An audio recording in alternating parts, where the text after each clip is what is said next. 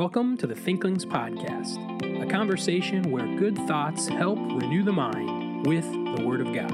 I'm Charlie Carter, and I'm here with Tim Little and Andy Stearns. Let's jump into the conversation. Welcome to the Thinklings Podcast, and in this episode, we're going to start our series on The Four Loves by C.S. Lewis. We did give a little disclaimer in a previous episode 115, that was posted on December 27th. And so you maybe go back and listen to that. We're going to try and give a little bit more to that disclaimer, and then we're going to jump into the first of the four loves, affections, in this episode. And before we do that, I want to mention an email that was sent. And this email, I got to find the right, where do I have this pulled up? Lydia Aloisi. Am I saying that? I think I said that correctly. So in a previous episode, we had talked about, would it take longer to read through The Lord of the Rings or to watch through The Lord of the Rings?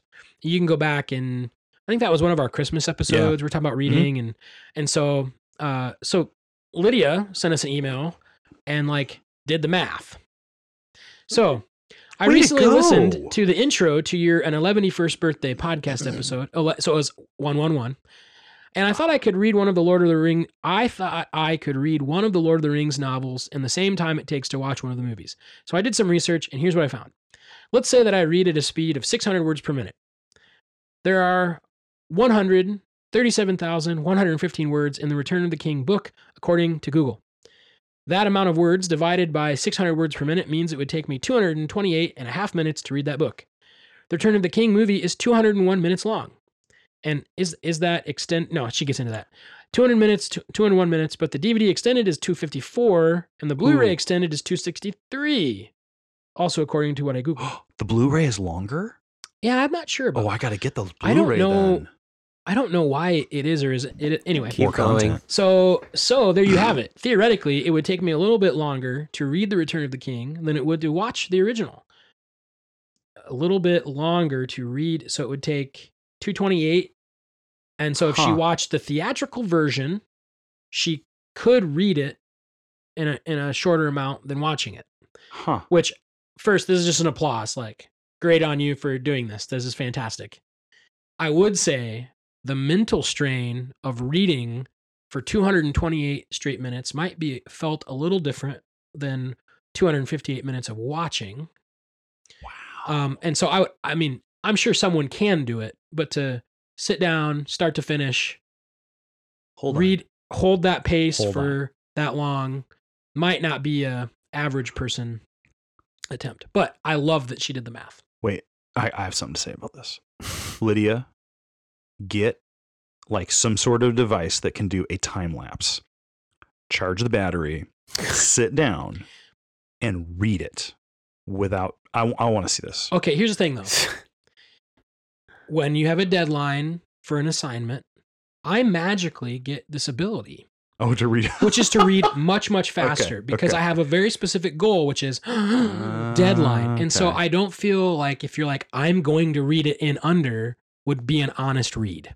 If that was the primary reason you're reading it. That's okay. She'd still have to go through the work. You'd have to catch someone in the wild reading it on their own in one sitting, and you just have to casually observe how long it took them to read it. And really, you'd have to have a composite of multiple people you caught in the wild. Actually, if you used Bookly, and then average their times. If you used Bookly and tracked it, it would give you your real-time reading speed at the end. But I know for me, if I was trying to beat a time, there's really no way I wouldn't fudge the numbers. Done. Let's keep going. What's anyway, next? Lydia, that was an awesome email. Seriously. I was joyed to read that. Wow. And that's why I wanted to mention it on the podcast. So I will challenge someone. If someone wants to make a time lapse of them reading through The Return of the King, do it. We'll post it on our Facebook. It's got to be time lapse down to a 3-minute total at the end or something. Which would be a really massive fast video file. But maybe longer. I don't know. Anyway, whatever Lydia, works. Awesome. Very good. So, with that being said, we have some real business to tend to. Book and business. Let's talk about The Four Loves by C.S. Lewis. And Tim, just before we jump in, where could they find this book? It's at the Faith Bookstore. It's at the Faith Bookstore. And so we're going to do two things. Andy's going to talk about, that's a good slurpy sound. I did that in the last episode too. I love doing that. Set the table for us there, Charlie. So Andy's going to talk about, is it chapter 2? Chapter 3. Is it chapter 3? Yep, the chapter on affection. It's chapter 3. It is chapter 3. Mhm. It's chapter 3. So we're going to try and set the table, and because there's chapter 1 is introduction, 12 pages, and then chapter 2 is likings and loves for the subhuman, and that's about 20 something pages, 28 pages before you get to affection. So there's a lot of 40 pages of material in the four loves before you get to talking about one of the four loves. So what is Lewis doing? We talked about this in our disclaimer, and I think this is probably the most important thing as you approach the book, is trying, and we talk about this all the time, but like, what is Lewis trying to accomplish? What is he doing? And I really think he is trying to define love philosophically. We mentioned in our disclaimer, he doesn't do a lot of exegesis work, but he's thinking through the concept of love and trying to, I think, parse out what this could mean, right? So one way to think about it is, I want you to imagine a conversation where someone is saying that they love a food. So we'll use, a while back we talked about chili quite a bit, right? Ooh. Throwing the egg in the chili. Let's go back to We chili. made chili last night. You did? It was good. Well, I didn't. Rob Chili's made it. just It a was really good- good, though. It Tim, are you a is. fan of chili? Yeah. I should have put an egg in the chili. I should really have tried. No, you No, don't want to try that. you don't wanna put the eggs in egg chili. You don't want to put the egg in chili. It might be good, but that's a high risk, high reward situation. Probably it's a High high risk, risk, low low reward. I know. Yeah. It's like, that's. Moving on. Set the I mean, table. if it's anything like egg drop soup, it's not going to be good. So affections is kind of like chili. So Let's Tim move is on. like Mr. Timekeeper today. He's overburdened by this yoke. We Like- must move on. Oh, Anyway, horrendous. so what is Lewis doing? Imagine a conversation where I said, I love chili. And then someone in the background do you want to marry the chili? Yeah, do you really love chili, or do you just like chili? Yeah, if you love it, why don't you marry it? So what does that conversation capture? That there is one word, love, that has multiple meanings to it. And Lewis actually brings this up in one of the introduction chapters. I don't know if it's one or two. I think it's in the first one. Like, what's the difference between loving, air quotes, loving something and liking it? Page 13. Yeah. So the very first part of likings and loves. There you go. And so in that context, he's trying to define, well, when I say love, what could I mean? And obviously, a book called The Four Loves, he's going to give you 4 different types of love. Affection is one, friendship is one, eros is one, charity is one. So there's 4, right? But he actually mentions a whole bunch of different types of loves and desires in those first 2 chapters. That's what we want to set the table with. I think it gives us a nice context for what he's going to describe in his chapters. So is it legitimate to say that you love chili? What did you guys conclude? It is. It depends how I intended to use that word. So Like the whether it is or semantic not. range of love is Yes. broader than just something that you, is bigger than just, it includes likes as well as things that Yes. you are like wholly devoted to. So where Lewis starts, the very first phrase of the introduction is he says, God is love, says St. John. That's a very simple statement, right? So if you're trying to define love, well, God is love. Done. Book's written. So is chili. Chili is love. No, get out of that. Stop. That's horrendous. Anyway, Oh, that was good. so you can, as he starts walking through this, it's like, if God is love, is it really that simple? And again, he's defining, no, it's not that simple. And what he parses out in the first chapter is he sees a difference in types of love. Like, there's a love where you, very much akin to the character of God, where you give out of love, gift love. But then he's like, well, does that mean when someone needs something, that's not love? And the picture he gives there is of a child running to his mom when he's scared or needs something. And that child is expressing a love, but it's not giving something to the mom. It's seeking to receive. It's a need love. And so he starts with this, God is love. Is it really that simple? And he's like, no, let's think about these 2 things.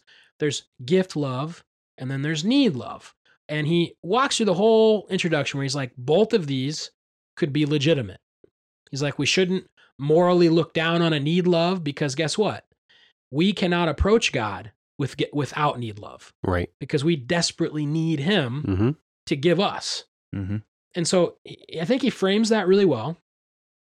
And then he gets into chapter 2 and he's like, okay, so now with this idea of gift love and a need love, he starts talking about just pleasures for things, desires. Like when you love something, you probably have a desire for it. So if I say I love chili, I probably want it. And he, at the end of chapter 1, going into chapter 2, he says this phrase. And he kind of repeats this multiple times throughout the whole book. And this is the phrase. It's on page 11 of the copy that we have.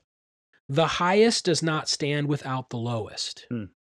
And that to him, I think, is a guiding principle as he tries to understand what love is you can't look at like a base desire or pleasure, like I want chili. The example he uses in chapter 2 is of wanting a glass of water. He's like, that in its essence is a type of love. It's a like. But that's different than other likes. So like when you drink the glass of water, you're done. Like you're no longer thirsty. You don't have the desire anymore. Yep. He calls that a need pleasure, a need desire. But then there's this like appreciative desire where like you don't have a need for like the smell of coffee. But when you have it, you're like, oh, that's so good. So good. And it doesn't really expel over time, right? I'm like literally engaging in appreciative coffee love right now. Yeah. So there's no like desire that crops up in you like a thirst for water, like a physical yearning for a smell of something, or like to broaden it out to its logical end would be beauty. There's not like a thirst of beauty, like, oh, you drink the beauty and now the beauty thirst goes away like a glass of water. So underneath of his gift love and his need love, he's got, well, these gift loves and these need loves have desires associated with them. Some of them are like getting a drink of water, using the restroom, as is on page 17, kind of humorously. And then he talks about like walking by a bean field, and that's like an appreciation desire. And then he gets to this third category, which is an appreciation love that kind of exalts itself, where we recognize its objective value, where we start to worship it, and he uses that terminology.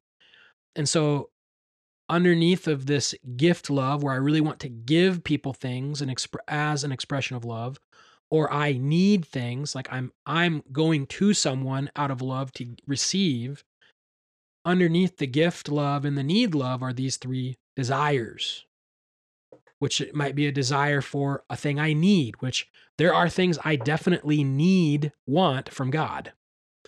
Like I need him to give me things, right?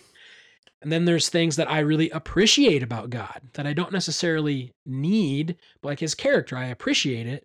And that's the perfect category, because when I realize those things about him that I appreciate, that actually has its own category where I am supposed to worship it.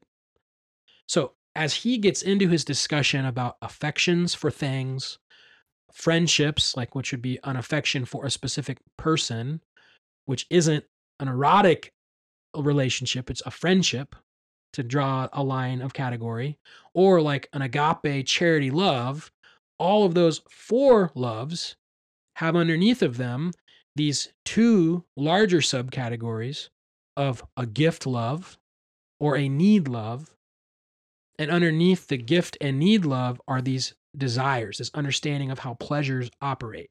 And he wants you to know that before you start talking about your affections or your friendships or your romantic involvements or your charity. Like that you know, and he tries to parse them out and eventually says it's too complicated to parse them out. But those undercurrents are happening in all of the four loves. There are things that you need, there are things you appreciate, and there are things that at times you worship. Whether you should worship them or not is a discussion to have. But those undercurrents of desire are affecting the way that you give people things out of love and the way you seek to get things from people you love. And then he illustrates it with two things, right? Perhaps, what are you referring to? Well, I thought the nature and patriotism thing. Oh yeah, and then in chapter 2, he kind of goes down that road of thinking with like a love of nature. Like, what is that? Do you need nature? Do you appreciate nature? Do you worship nature? Or like a love of one's country. Do you need your country? Do you appreciate your country? Do you worship America? Or in his case, England. So he kind of walks through that. He does that really well in chapter 1 and 2. He gives examples of what he's meaning. So with that backdrop, I'd encourage you, maybe if you have a copy, you're listening to this, just pause and maybe go and kind of review that and walk through where he talks about some of those things. I can summarize it this way. If you're going to talk about the pinnacle of love, which is the charity love, where God, agape, sacrificially loves us, and we try to sacrificially, like God, love him and other people, which would be the Shema. If you want that pinnacle of love and you want to experience that highest form of love does not stand without your desires and pleasures down at the bottom. Like the need love. Yeah, well, just the highest, as he says, page 11, the highest does not stand without the lowest. Right. And then he gives an illustration. A plant must have roots below as well as sunlight above, and the roots must be grubby. I knew you were going to read that. So if you get down into the dirt and you're like, so do you love God? And you're like, well, do I love him just because of what he gives me? Need love. Do I love him just because of who he is? Appreciative love. Or do I actually worship him the way I'm supposed to worship him? And you start trying to parse all that out and you're like, that gets really messy, right? Well, guess what? That high agape love is an extension of those grubby little wants and desires as who you are as a human. Like, you can't have the highest forms of love without an understanding of your pleasures and desires, etc. And so I just love the way he talks about it. Much of the grubbiness, speaking of the dirty roots, is clean dirt. Like, there's not inherently a problem in you having desires, unless, if only, you will leave it in the garden and not keep on sprinkling it over the library table. So like, the illustration is like, if you take your dirty little grubby wants and you bring it into the library and you start spilling dirt over the books, it's like you have to keep your desires and your wants, your appreciative loves and your need pleasures. You probably want to keep them in the proper place. I think this could be an argument for ordering of desires. But you have to understand that you have them. And that's really what he's done in the first 2 chapters. And I think it's worth noting, to tag onto that, at the very beginning of chapter 1, he said, hey, when I went to write this book, I thought it would be easy panegyrics, I think he says, on praising gift love and disparaging need love. So he started off thinking, this is going to be easy. I'm just going to talk about basically agape love.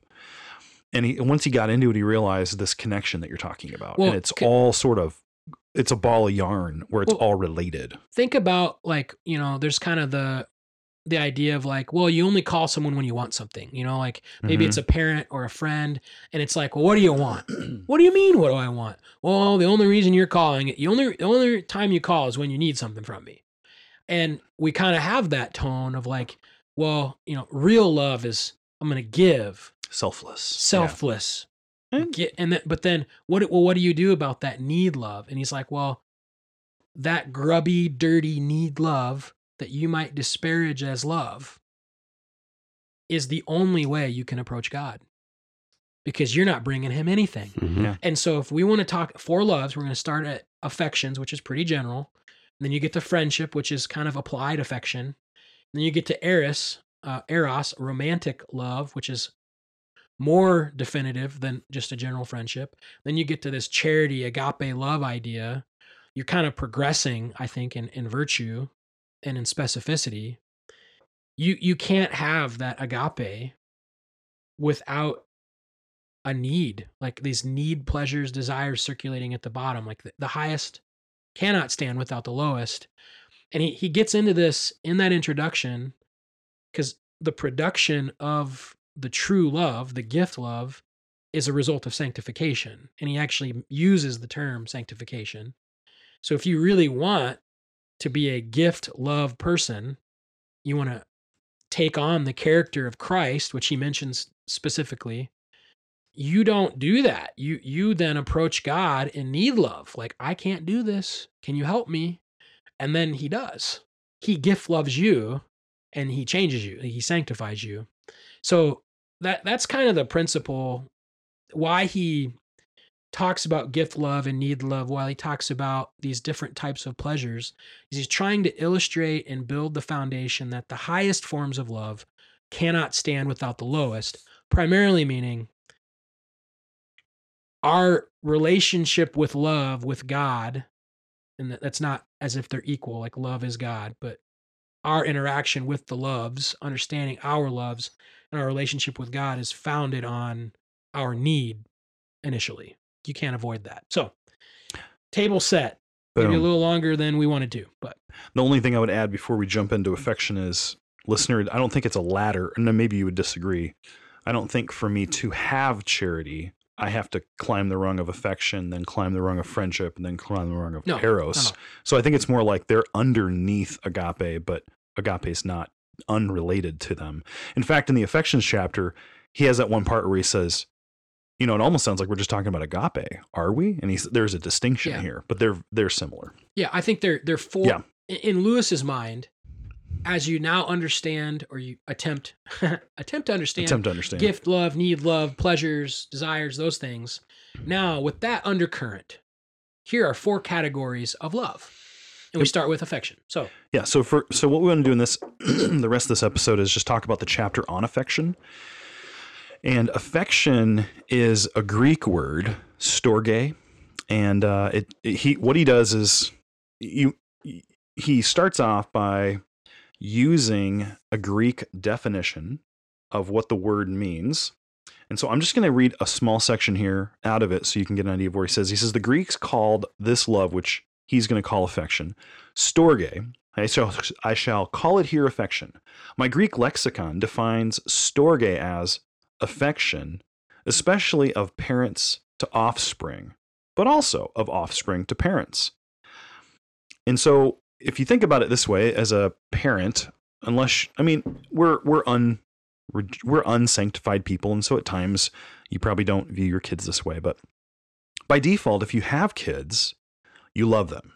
There's an affection you have for them based on the fact that they're your children. And then your children, by default, generally are going to have affection for their parents, and that kind of a love is unique in some ways. He says, however, though, that he goes on to say, he said, the image we must start with is that of a mother nursing a baby, a cat with a basket full of kittens, all squeaking and nuzzling in a heap together, purring, licking, baby talk, milk, warmth, and the smell of young life.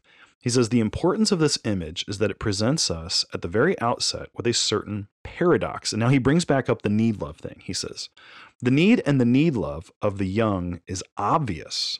So is the gift love of the mother. She gives birth, she gives milk, she gives protection. On the other hand, she must give birth or die. She must give milk or suffer. That way, her affection too is also need love. That is the paradox.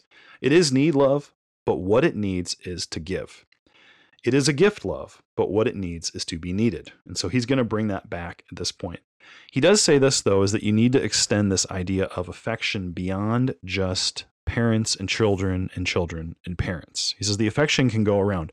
And so what I really like is that he takes this, he says there are lots of objects that can be affectionate, you can have affection for. And a lot of times, think about this, listener. So why do you love the things that you love? So I'll talk about coffee. I love coffee. I love coffee because it tastes good. And if you put a bad cup of coffee in front of me, I'm not going to have affection or love in that sense for that cup of coffee. But he says real true affection isn't based on the characteristics of the object primarily. So he says it like this. He says that affection is based mostly on familiarity. So he's a long section here where you have affections for things that you're familiar with. So this is where I think we might bleed a little bit into some biblical thoughts here. Think about your family, all right? So you probably have parents or grandparents, whoever you're in your family with, and you probably have some siblings. Even if you're an only child, you probably have some people you grew up around. And so do you have affection for those people? Well, probably if you had siblings, there are times when you didn't have affection for your siblings. But on the whole, even though they're your siblings and they've done stupid things and you've done stupid things, you guys have had fights and whatnot, there's this over time familiarity that you have that breeds, I think you said the term earlier, you said like a nostalgia. Yeah. But I think nostalgia can sound bad, but I think the idea is that it's a long-term familiarity that brings I'm trying to not use the word affection. Is there another word you put there? It's like it is a love. It's a love. Yeah, it's a love. But what kind of love? Well, it's not these other loves. Yeah, but it's just the fact that by nature, so it's kind of, I would say it like this. I grew up and I had these neighborhood friends. We all lived next door to each other. And today I don't talk to any of them. And I'm not opposed to any of them. But when I got old enough to pick my own friends that were beyond my neighborhood, I didn't go back to those neighborhood friends. So it's a great illustration. So like, I'm from a small town, and when you go back to the small town, there's people that you've known your whole life. Yeah. You're familiar, like, you know, Yeah. and you walk into that coffee shop and you see them. It's like, I haven't talked to this person in like 10 years. And it's like, oh, hey, how's it going? That's the affection he's talking about. Yeah, exactly. Yeah. And I think that kind of helps you when you say like, I love this, to think, oh, that's like an affection. Now I do want to, or in that context to be like, oh, I love these people, but I don't love them the same way I love my friends, my actual friends. Yeah. Yep. I don't love them the same way that I would a romantic relationship. Mm-hmm. And it's not like I'm not sacrificing, giving like the highest virtue of love for them. It's like, what is it? Well, it's this like familiar feelings type of a thing. Yeah. And yet at the same time, we would never go so far as to say it's not love. No. And I think that's maybe part of Lewis's point here, is that all these are aspects or features of this big idea of love. Now, the other thing he says about this familiarity that I think I could bleed into my coffee experiences, I grew up not liking coffee. So I stayed away from it, drank pop, drank decaf. And so really, the only reason I wanted to learn to like coffee is because the sugar from the pop was making me fat. So I switched to diet, and then the chemicals in the diet was giving me brain fog. I'm like, okay, fine, I'll try this coffee thing out. But it took me a couple of years of getting familiar with coffee to where I liked it. So he talks about affection as familiarity. Now, I will say, listener, this chapter, I think, is a bit of it's a bit of a slog. What do you want to say, Tim? I liked it. Okay, I'm glad you liked it. And I will say this, I walked into this book with wrong expectations, listener. I thought one thing and I tried to blast it all at once. So there's really good stuff here, but if you're looking for a clear outline with like maybe a biblical start and some definitional ideas and some illustrations, that's not how this chapter goes. Tim really helped me. We were talking about this way back when we were starting the reading, and I was like lamenting how challenging this was. And he said, yeah, I don't think it's the kind of chapter that you outline. I think it's more of a conversation.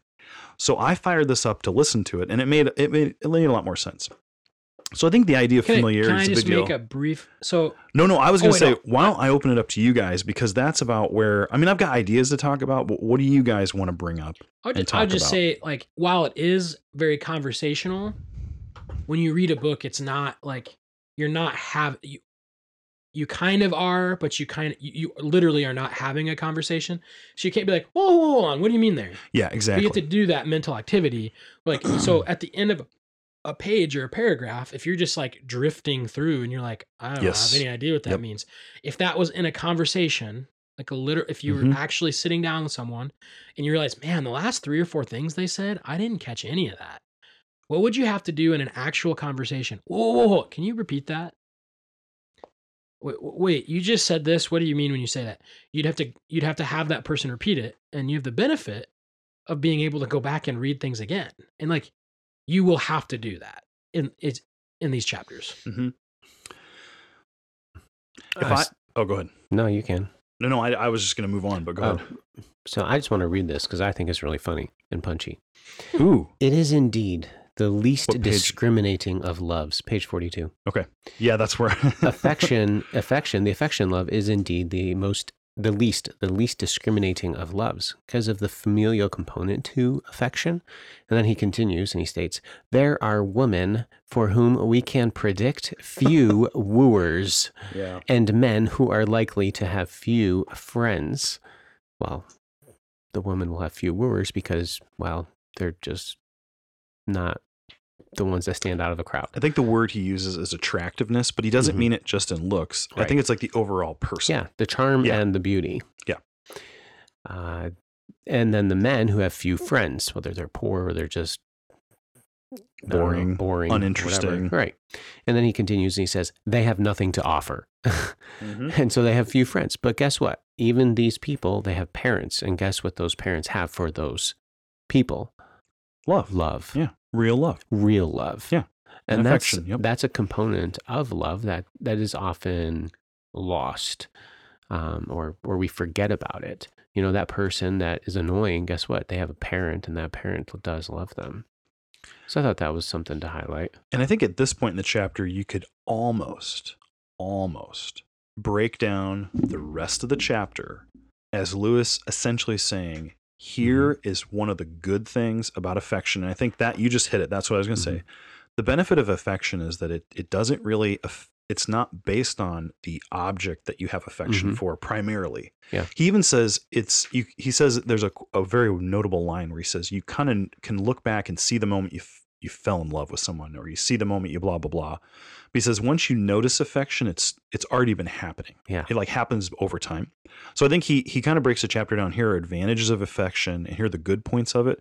And then he spends a lot of time talking about the dangers or weaknesses to it, So which I was not expecting. I think that's part of what threw me for a loop. it is very hard to outline, but he calls them, if you want a page number, page 62, he does call some of the things he's talking about perversions of affection. So like we would say affection is a love that you should have, like you should have affections for things. But then he starts talking about how you can like jealously yearn or crave for people to have affection for you. And he's like, that's wrong. It's a perversion. And you can actually see the bottom of 62, if you have the same copy that I'm looking at. He talks about perversions that are a result of needs, like need loves. And he talks about perversions of affection that are gift love. And then from 62 on, he's going to talk more about the gift side of it. That's where, Tim, I know you liked the Mrs. Fidget illustration, right?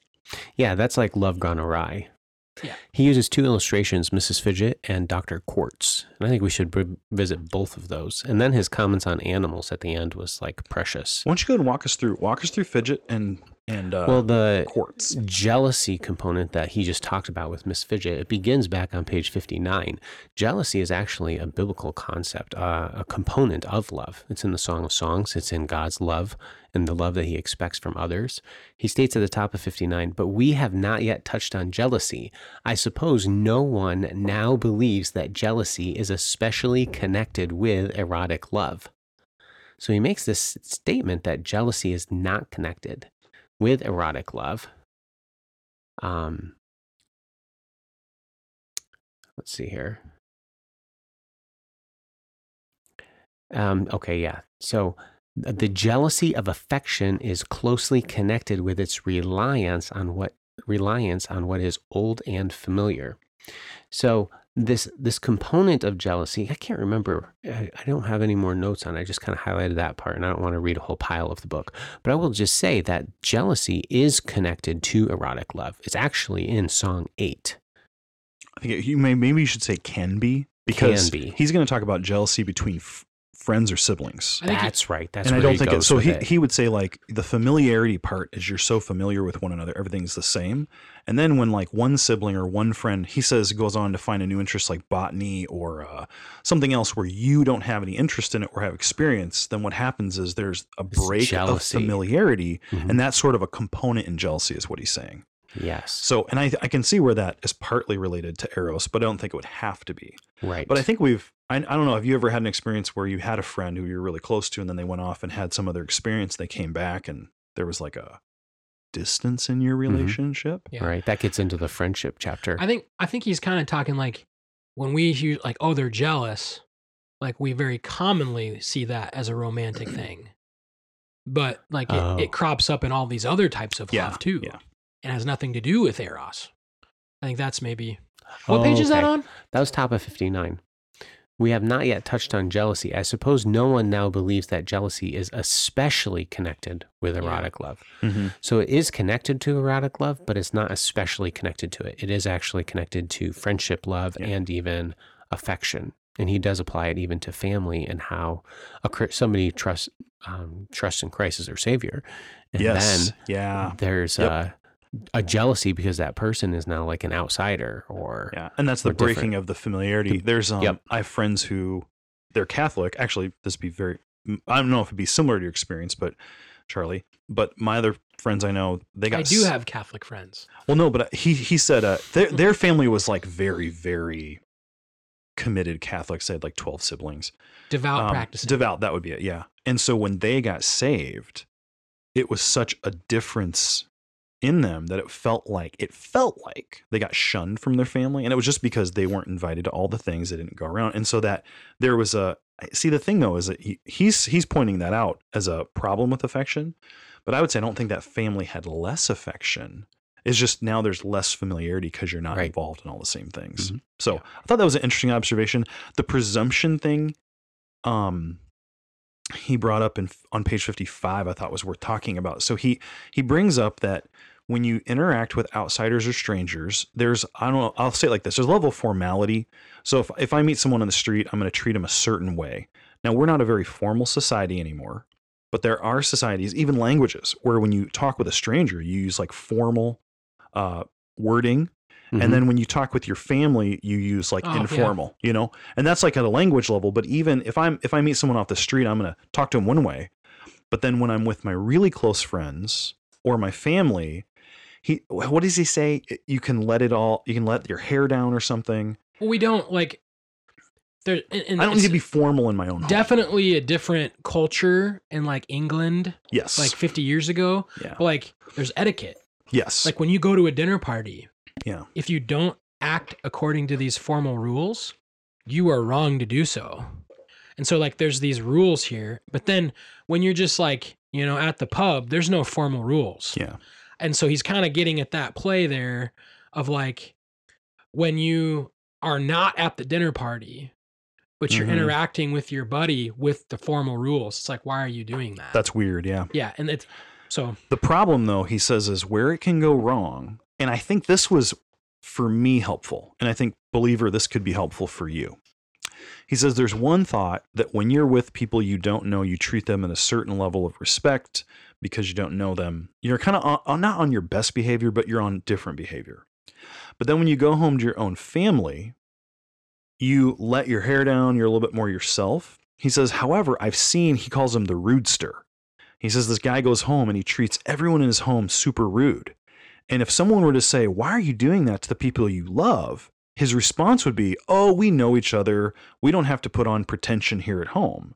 But Lewis says that's actually like a cloak for, it's almost like he's observing that that's kind of a wrong understanding of affection. And it's like a selfishness. A perversion. It's a perversion.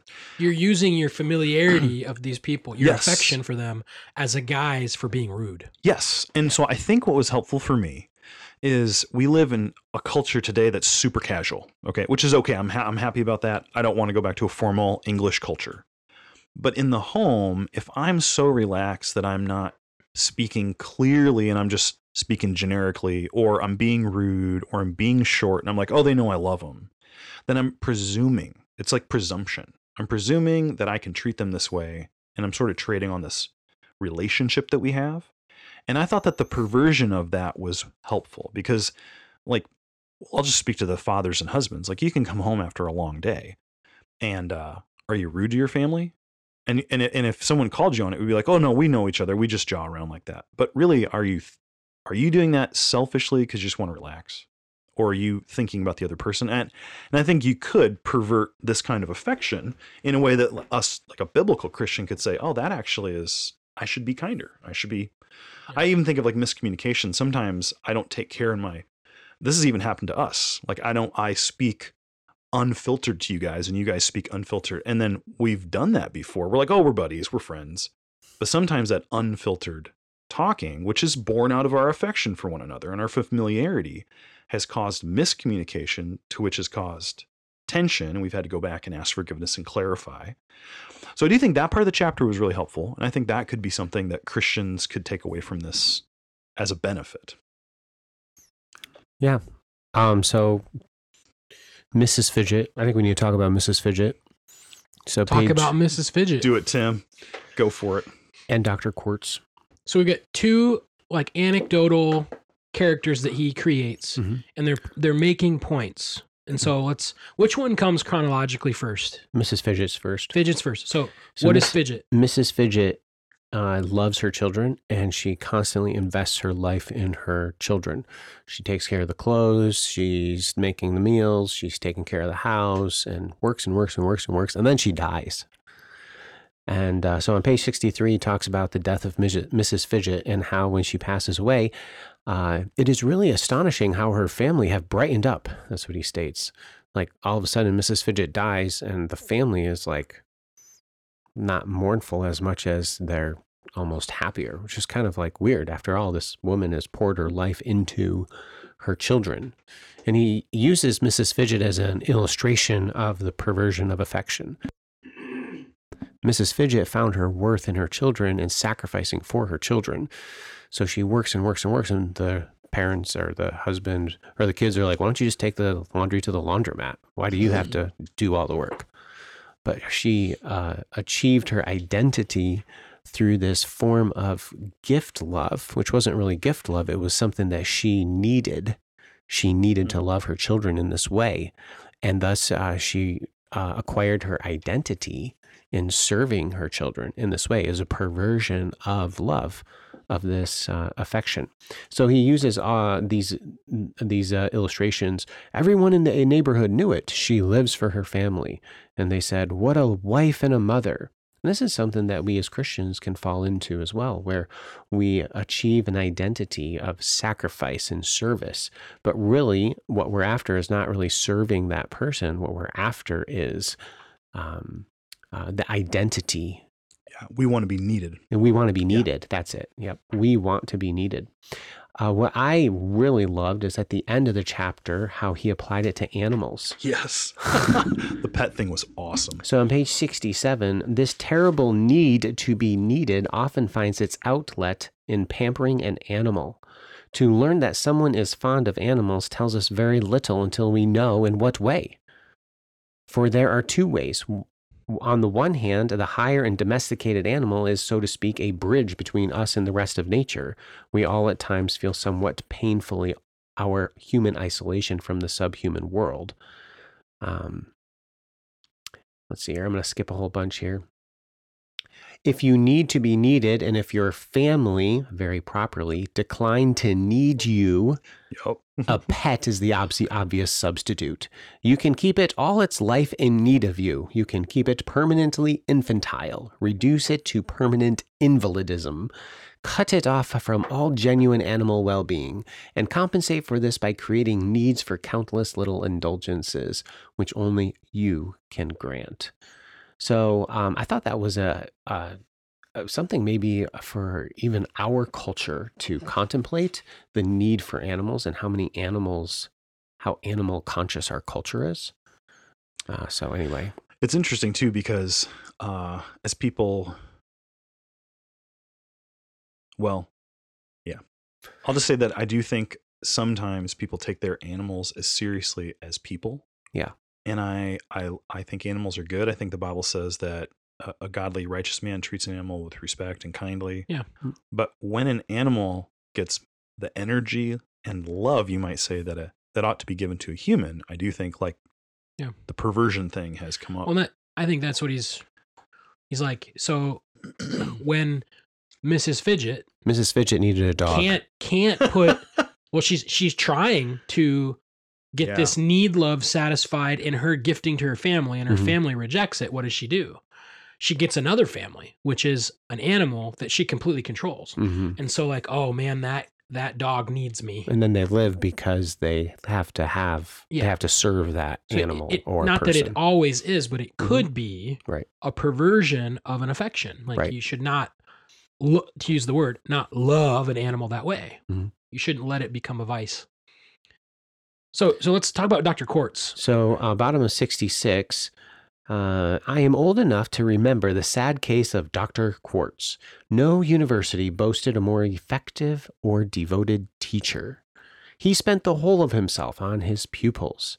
So he uses the illustration of Dr. Quartz in a similar way. Dr. Quartz needs the students, and he has an affection for the students. He devotes himself to the students. So this one, of course, resonates a little bit more with myself because I'm a professor. Yeah. But it helps to just keep in mind what is the goal. And the goal, just like with Mrs. Fidget, is not to keep somebody needing you. The goal is to propel them out into the world so that your children become independent individuals living for the glory of God. Similarly, your students become independent thinkers for the glory of God. And Dr. Quartz would have people over, and then after a while, he would just cut them off. He states, let's see here. Sooner or later, it might be within a few months or even a few weeks, came the fatal evening when they knocked on his door and were told that the doctor was engaged. After that, he would always be engaged. They were banished from him forever. This was because, at their last meeting, they had rebelled. They had asserted their independence, differed from the master, and supported their own view, perhaps not without success. And this is where being a professor and trying to teach people to think, and a lot of times as pupils, guess what? They don't think very well. Their ideas aren't very good. But that is part of the process of giving them that freedom to think about the idea and to even be wrong in areas where it's okay to be wrong. And so within even a lot of my classes, I like teaching and assigning assignments where I don't really care what view the student takes on a specific issue.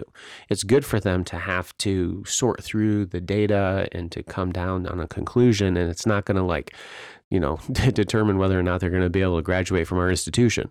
In other words, not dealing with like inerrancy or some of the core doctrines of the faith, but instead, how should you understand the book of Ecclesiastes? You could take one view or another and still graduate from our institution.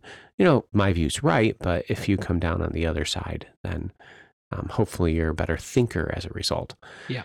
So I thought the challenge there with Dr. Quartz and the rightly ordering of loves was just a helpful anecdote of properly ordering affections. Well, and then the very next paragraph is where we get to the illustration of pets. Right. And I think in a sense, he's like, what is the professor doing with the students? Pets. They're his pets. Which is And he loves his pets until they bite. And then he's like, I'm going to get some new ones. Like it's like a need to be wanted. And he like a professor fulfilling that through a pupil, and education is no longer the enterprise. It's fulfillment of desire. And then the old lady does that with their cats in a sense. I have one more thing I'd like to highlight. Okay. On this chapter. Go for Hey. it. Oh, no, there's plenty. I was just going to tag off of that idea. Oh, you can tag on it. Go. Well, I was just going to say that Tag, you're it. it's interesting. You've probably had relationships with people where they love you, or you thought they did, and then something like this happened, and there was a break in that love. And I think this is going to highlight where it's going to end in the book.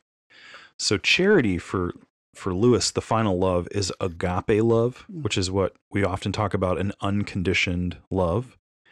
And so whenever you've had a relationship with someone that's going well, and then you did something, and then they're like, I'm out. What you've discovered is that the quality of love was based on this kind of affection where there's like familiarity. So like, Yep.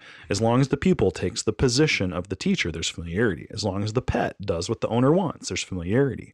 But when that breaks and then you jettison them, Yep. it's demonstrating why affection is good, but it needs agape. Well, so agape love, no condition. Exactly. What is Yep. the condition of affections? Familiarity. Familiarity. And Yep. he says that, I can't remember what page, but change is the enemy.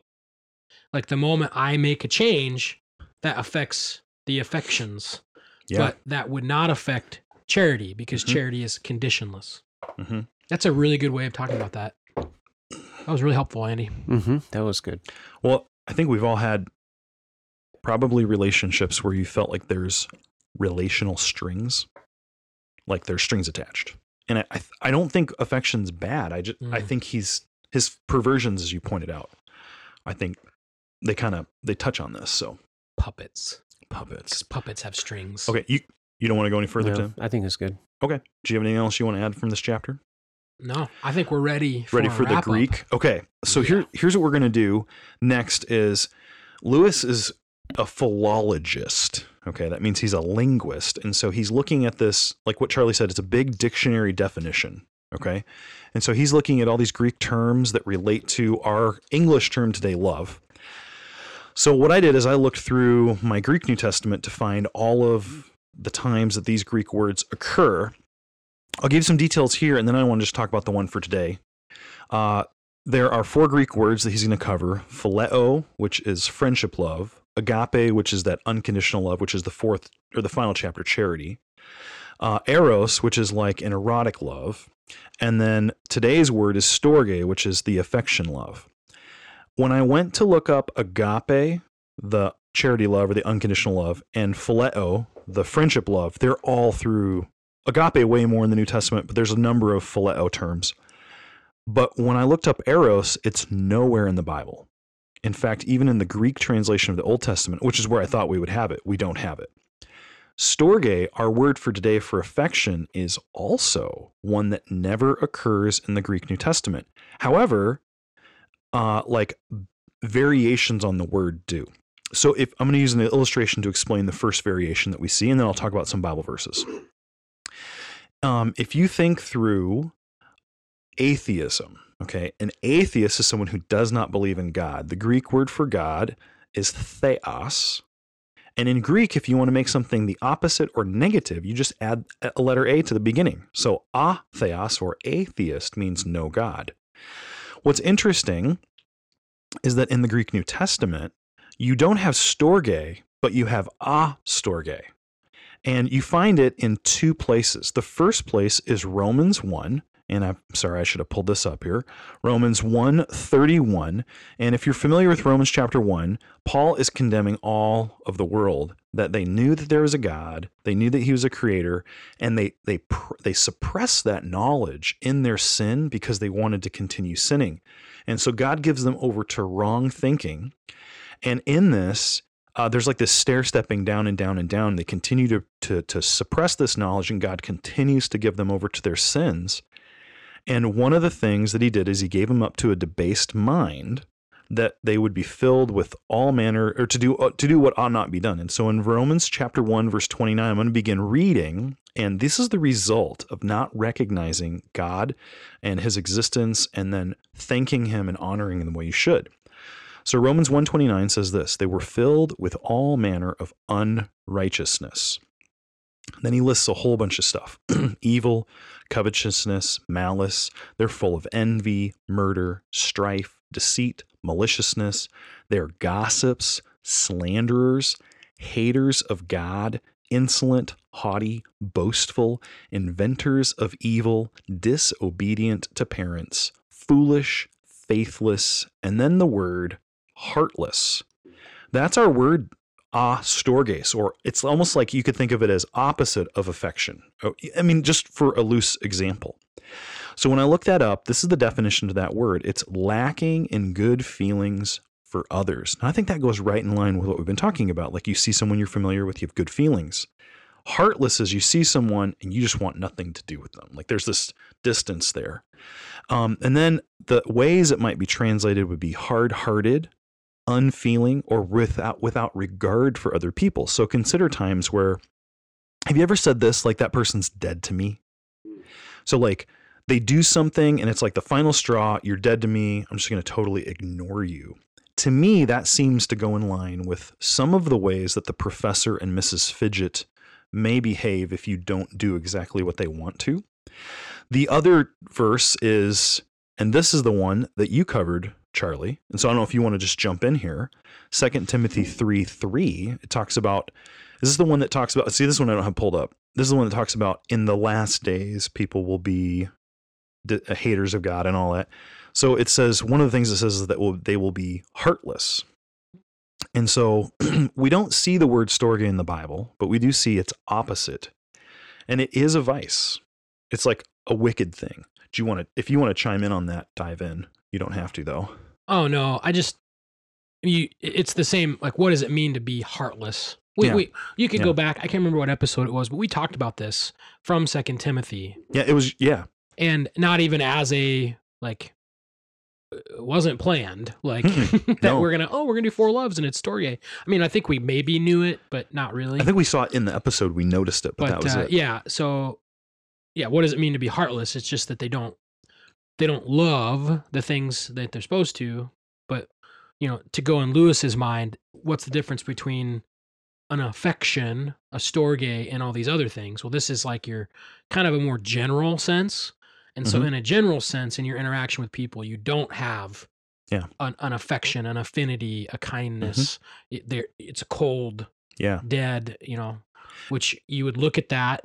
And if someone was like that, along with all those other vices, you'd be like, something's wrong there. Mm-hmm. Probably not a believer. It's definitely not. I think we could say this. It's definitely not what God intended. And I think that's helpful for us to think about. And then here's the last place where we see this word, and this one I kind of like. In Romans 12:10, Romans 12 is awesome, by the way. It's just machine gun of exhortations to the Christian life, and it's really good to read. But in Romans 12:10, it says this: love one another with brotherly affection. And that word love one another there at the beginning is this word. And again, you're learning a lot of Greek today. Phila storges. Now, phila comes back to the friendship love. It's literally the word for friendship. And then you have storges, which is the word we're talking about. And so it's like the affection of a friend. It's like combining two of the loves that Lewis is going to talk about. And the translation in BDAG, that's that dictionary we like to use here on the Thinklings, means to love dearly.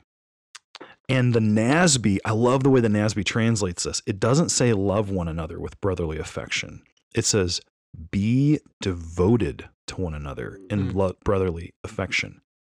So I think the idea here is that in all of these situations, is there a point at which you are going to pull your love away from someone else? Because the astorges idea here is that you're dead. You're dead to me. I'm pulling my love away from you. There's a condition and you've not met it. And I think that what the Bible would want us to do as biblical Christians is to love other people like God loves us. And so I would can take the stuff we've talked about today. It's very philosophical in this chapter. It's not, this is not an exegetical study of love. But the ideas, I do think, help us to at least think more about love and think about that. And then maybe the thing to walk away with is, are you heartless? And if someone else is less familiar to you, are you going to withhold affection, or are you willing to love them like God loved you? Thank you for listening to this episode of the Thinklings Podcast. We would love to hear from you. If you have any feedback, suggestions, or potential topics that you'd like us to discuss, you can contact us through our email, thinklingspodcast@gmail.com. Remember, don't let this conversation end with this podcast. Read good books, talk about them with your friends, and always continue to cultivate your mind. See you next time on the Thinklings Podcast.